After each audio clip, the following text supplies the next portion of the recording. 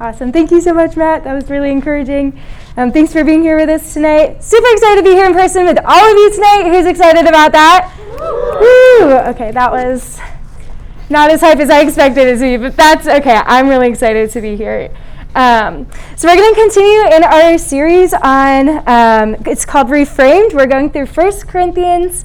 Last week, Katie talked to us about carefronting, that we should love one another enough to care more about their future than their feelings, and that to take sin seriously because it always leads to destruction.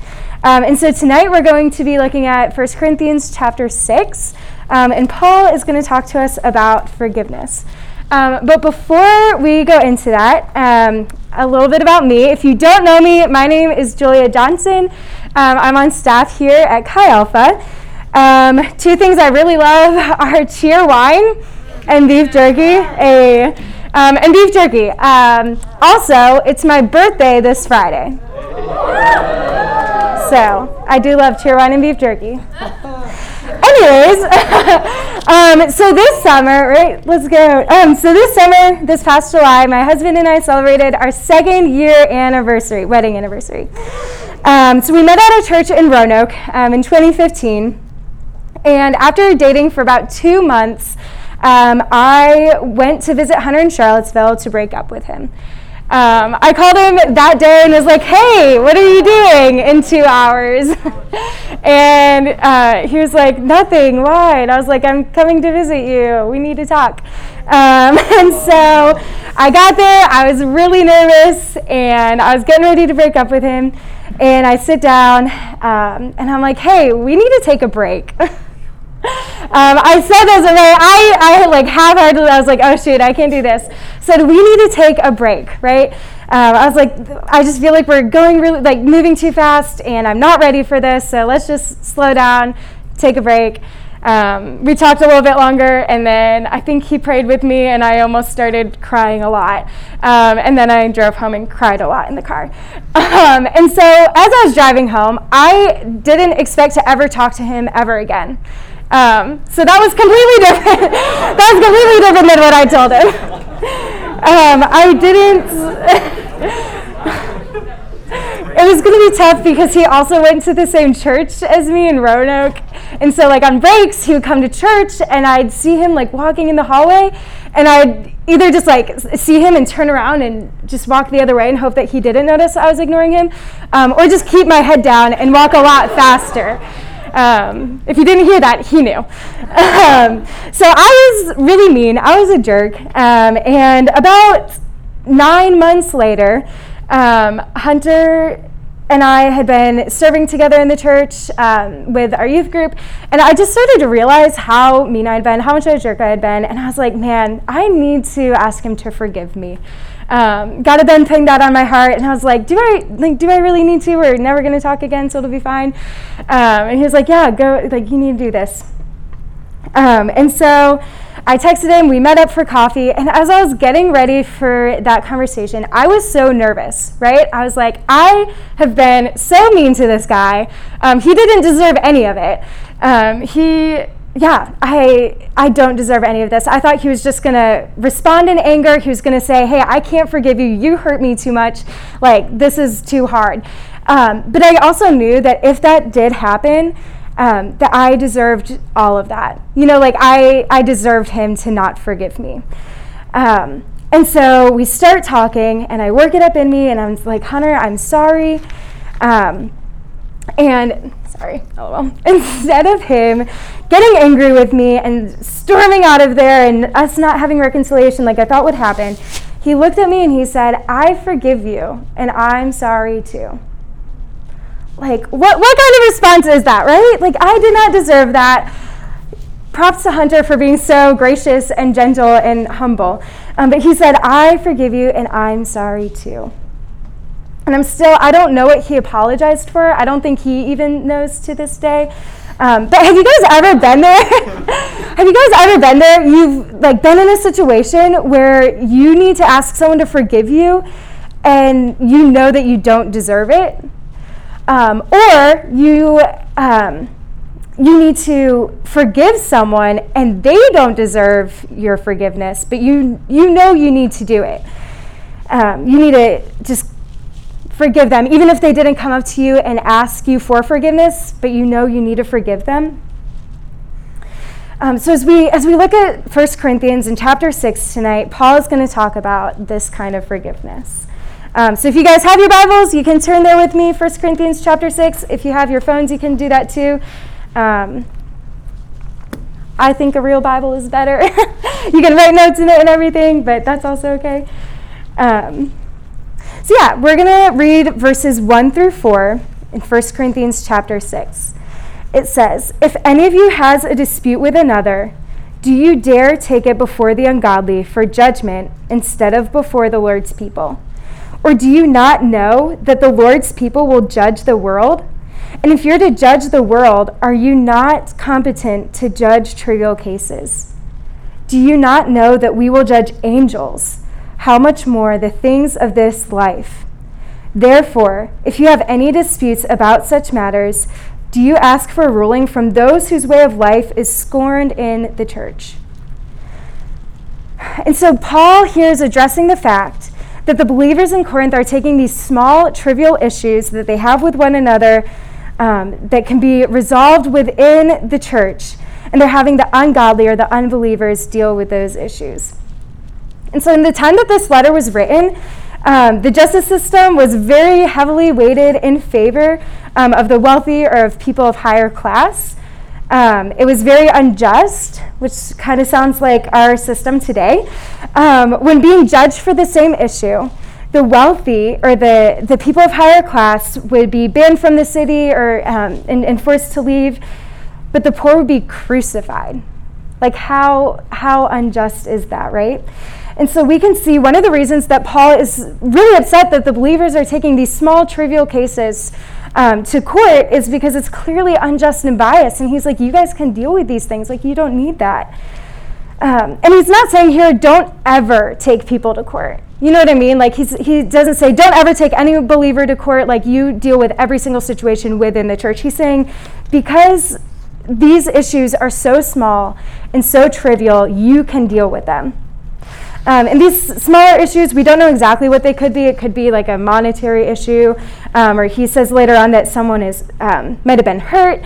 But he doesn't specifically state what that issue is. But he does emphasize a lot that it's a small issue, that these are just really like trivial things.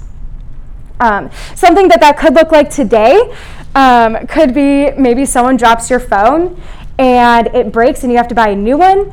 And they don't even offer to pay for it, or they don't offer to help cover the costs. Paul's like, don't take someone to court for that. Just buy a new phone and move on with your lives. Like take that loss and move on. He's saying extend the forgiveness. Extend forgiveness. Don't just take people to court because it's what you can do. And in verses 2 and 3, he says, do you not know that you'll judge the world, that you guys are going to judge angels? Much less, you should be able to judge these small, trivial things. Because of their authority that they have as believers in Christ, they should be able to resolve these issues. And he says this not because Christians are better than anyone else or exclusive, but because Christians are called to live to a higher standard. They're called to have higher morals than the world or the culture that they live in. And so picking up in verses 5 and 6, it says, I say this to shame you. Is it possible that there is nobody among you wise enough to judge a dispute between believers? But instead, one brother takes another to court, and this in front of other believers. He openly says, hey, I'm asking these questions to shame you. I'm asking these questions to help you realize that this is not right. He's trying to let them know that they are not living like believers, but instead they're conforming to the culture around them. They're trying to handle things how the culture is telling them to handle these things. And he follows this statement with sarcasm, which is kind of hard to believe that Paul would use sarcasm at this point, but he says, is it possible that there's nobody among you wise enough to judge a dispute between believers? And he knows this church. Like, he started this church, so he knows all of the people who who are there. He knows all of the leaders. He knows that there are people wise enough to judge these things, but they're not doing their job. They're not being a light in their community. And he's trying to get them to recognize that sort of on their own. And so as Paul's been calling them to this higher standard, he's helping them recognize that the church's purpose is to change the culture around them, not to become like it. This church is allowing the sinful culture to judge what they do and dictate how they live.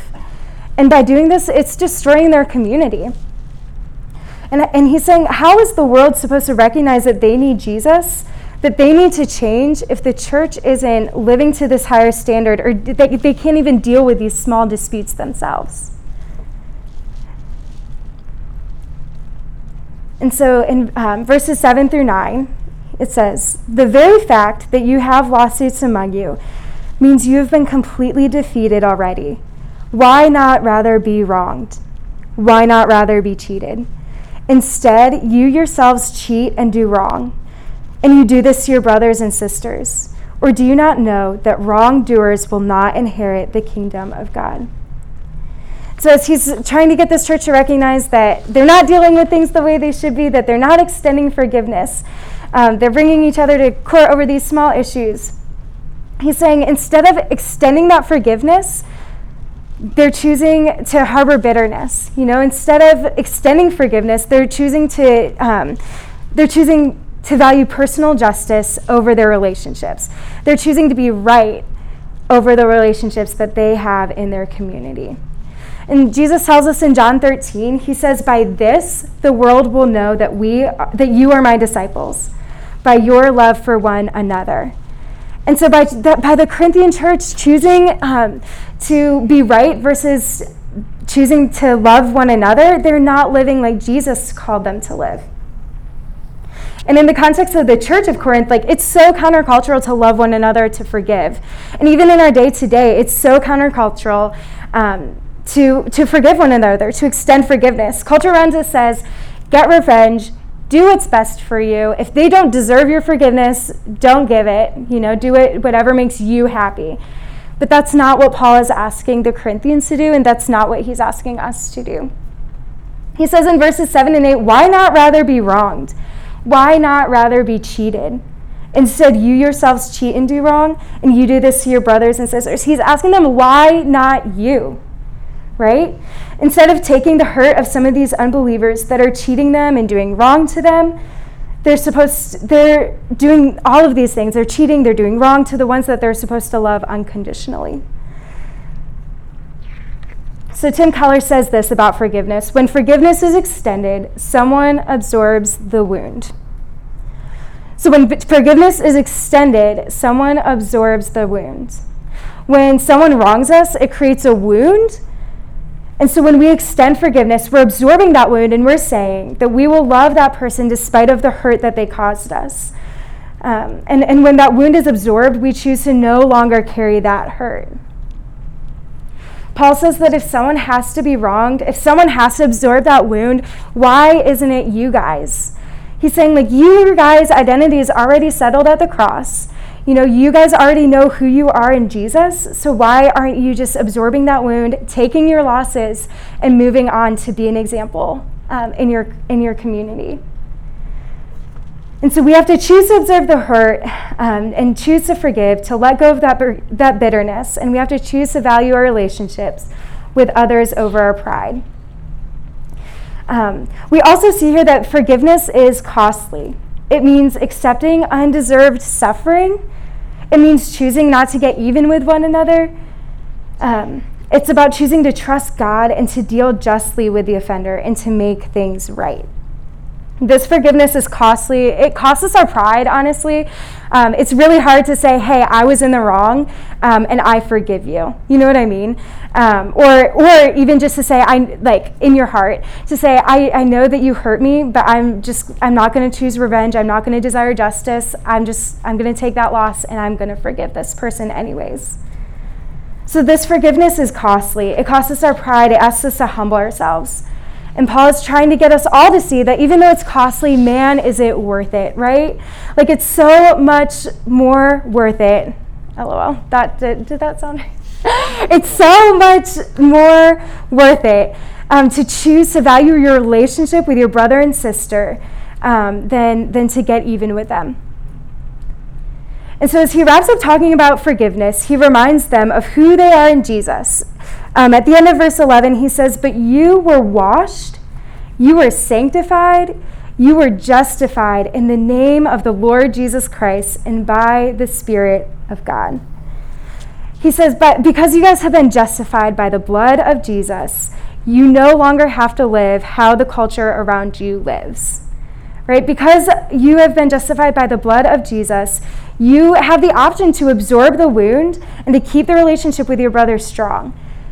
He reminds them that Jesus did exactly this. He absorbed the wound for us all, and he didn't have to, but he said, "Why not me?" He said, "Why not me?" He would rather be wronged in order to save the relationship with us than be right and not have relationship with all of us. He knew that there was no other way for us to be forgiven, that we would mess it up every single time. But he knew that the only way that we could be truly forgiven was to die for us. And he paid the debt. He died for us on the cross. The wound that he had to absorb in order to forgive us was being accused of many things that he didn't do. He endured the most painful and shameful death, and he still went through all of it because he knew that was the only way that we could be truly forgiven. And so because of this ultimate act of forgiveness that Jesus made for us, we can forgive others. And so kind of the good news is that Paul isn't over here asking us to go literally die for our brothers and sisters. He's not like, hey, someone wronged you, like, go literally die. But he's just asking us to swallow our pride, right? He's just asking us to swallow our pride, to take some losses, and ultimately recognize that it's better to absorb that wound and extend forgiveness and gain a friend, a brother, a sister, rather than hold on to bitterness and let it steal our joy. When we live freely instead of keeping a score of who was hurt, how many times, and how often we're right, it's actually a better life. It's a more free life. We can actually live joyfully in the moment without all of this weight of unforgiveness and bitterness inside us. So when we choose to forgive others, we release that to the Lord, we release that, and that weight gets lifted off of us, and we get to live freely. And how much better is it to live like that? And so in light of Jesus forgiving all of our sins, our past, present, and future, we should also forgive others. And Jesus gives a parable about this in Matthew 28, verses 23 through 25. We're not going to turn there tonight, but Jesus tells us this parable about an unmerciful servant. And in the beginning, Peter's like, hey, Jesus, if I forgive someone 7 times, like, that's probably enough, right? Back in the culture, I think it was like the normal was to forgive someone 3 times. And so Peter's like, hey, if I forgive someone 7 times, that's probably good enough. And Jesus says, no. He's like, not 7 times, but 7 times 70. He didn't tell Peter, hey, like, count up to 490 times of forgiveness, and then you're set. You're good for life. You know, he's saying that we must forgive as many times as we can. Like, no one's going to count to 490. And honestly, that's, as I just said, not a free way to live. But Jesus is saying, no, forgive as often as you can. As many times as the opportunity presents itself, forgive one another. And he says, you know, as Paul is saying, in light of the cross, because we've been forgiven much, we must forgive as well. And so C.S. Lewis puts it this way: to be a Christian means to forgive the inexcusable, because God has forgiven the inexcusable in you. And this is hard. How can we do it? Only, I think, by remembering where we stand, by meaning our words when we say in our prayers each night, forgive us our trespasses as we forgive those that trespass against us. So this forgiveness is really hard. You know, it doesn't come naturally. It's not super easy. But C.S. Lewis is like, hey, to be a Christian means to forgive the inexcusable, because the inexcusable was forgiven for us. You know, God forgave us of all of our inexcusable sins on the cross before we were even born. And so before we end tonight, we're going to take a second to look at what forgiveness is not. We've looked at what it is, that it is costly, that it's absorbing the wound, that it's choosing to value relationships over being right. But here are a few things that forgiveness is not. So the first one is it's not approving or diminishing sin. It isn't dishonoring the cross and telling your brother or sister that the sin that they're living in is okay to live in because there's forgiveness for that. I mean, there is forgiveness, but we can't make forgiveness an excuse to just live in sin. So forgiveness is not approving or diminishing sin. It's forgiving people for what they've done for us and seeing them through the eyes of that forgiveness.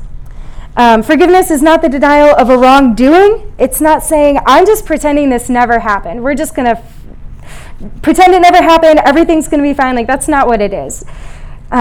Saying that does not absorb the wound. It just pretends that the wound isn't there and it's eventually going to come up later. That's just living with it and pretending it's not there. And that's not true forgiveness. And forgiveness is not forgetting. This is one of the great Christian myths. How many of you guys have heard, well, just forgive and forget? You know, there's like a whole song about it. I know I grew up in the church and I heard that probably my entire life. Well, just forgive and forget. But you can't do that. You can't forgive and forget. That's not how it works. You know, some people may have been raped or molested, abandoned, beaten, abused, cheated on, betrayed, lied about, like all of these terrible things. Like, you can't just forget that ever happened. That's not going to happen. And some people will go to different books like Jeremiah where it says that God will remember their sin no more. And they say, see, God doesn't remember our sin. He forgets our sin. But God does remember our sin. He's omniscient. He's all-knowing. So he doesn't forget anything. It's not like he's sitting up there saying, oh, man, I just forgot a whole bunch of things. Like, you know what I mean? Because, I mean, if he forgot a whole bunch of things, he would cease to be God. He would cease to be omniscient, right? All-knowing. And so what does it mean that God remembers their sin no more? It means that God chooses not to interact with us based upon what we've done, but instead he interacts with us based upon what Christ has done, based upon the forgiveness that Christ gave us through the cross. It means that he chooses to see us as a new creation, and he chooses to work for a new future. And so lastly, we see that we'll say that forgiveness is not reconciliation. Forgiveness is not reconciliation. So it takes one person to repent, and it takes one person to forgive, but it does take two people to have reconciliation. A while back, I had a friend who I had hurt pretty bad. She had hurt me pretty badly. It was a really tough situation, right? And neither of us really recognized that for a while, but I feel like this is a pattern in my life of hurting someone, not recognizing it, and then Jesus shows it to me later. But I repented of that hurt, and I asked God to forgive me, and I was like, okay, I'm going to see if she'll forgive me, right? But she wasn't ready for that, and there was no reconciliation. And for a while, I kind of took that on myself. I'm like, oh man, I must have done that wrong. Like, I need to continue to forgive and continue to carry this. But I didn't recognize that forgiveness is not reconciliation. That I can repent, I can extend forgiveness, but if the other person is not willing to have reconciliation, it's tough, but that is okay. You know, as long as you do your part and you repent and you forgive. And so choosing to forgive is hard. It's something that you have to do day by day. People hurt us. It's really tough. But if we're going to live freely, if we're going to live in light of what Jesus has done for us, we have to choose to forgive. And our flesh is always going to say, get even with that. Like, they don't deserve that. You don't need to extend that. Like, you deserve better for you. But because of what Jesus did on the cross, we need to forgive one another.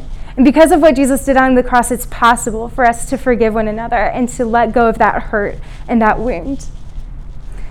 So forgiveness is absorbing the wound. It's choosing love over bitterness and resentment. And it's choosing to value your relationship with that person. It's choosing freedom. And so tonight, maybe you have had someone on your heart that you need to forgive. Maybe someone hurt you and you have to absorb that wound and forgive them, even if they haven't asked to receive your forgiveness yet. Or maybe you've been sitting there realizing that there is someone you need to ask forgiveness from, someone that you've hurt, and you need to ask them to forgive you. You're realizing that you hurt someone and you need to reach out to them. Or maybe you're realizing that in general, you don't recognize the weight of what Jesus did on the cross for you. That you don't recognize that he has forgiven you and he offers forgiveness for all of your sins, for all of the times that you've hurt him, but you're not walking that. You haven't recognized that. So we're going to take a few minutes, we're going to take a few minutes just to sit and reflect on these things and just pray that God would give us courage, give us the humility to extend forgiveness, to ask to receive someone's forgiveness, or even just to confess that you haven't been living in light of the forgiveness that Jesus has offered us. So Rachel, you can come on up and start playing. And in your seat, we're just going to take a few moments. And maybe you haven't recognized that and you just need to ask God to show you someone in your life that you need to reach out to and extend forgiveness or ask to receive forgiveness. But we're just going to take a few moments to think about those things.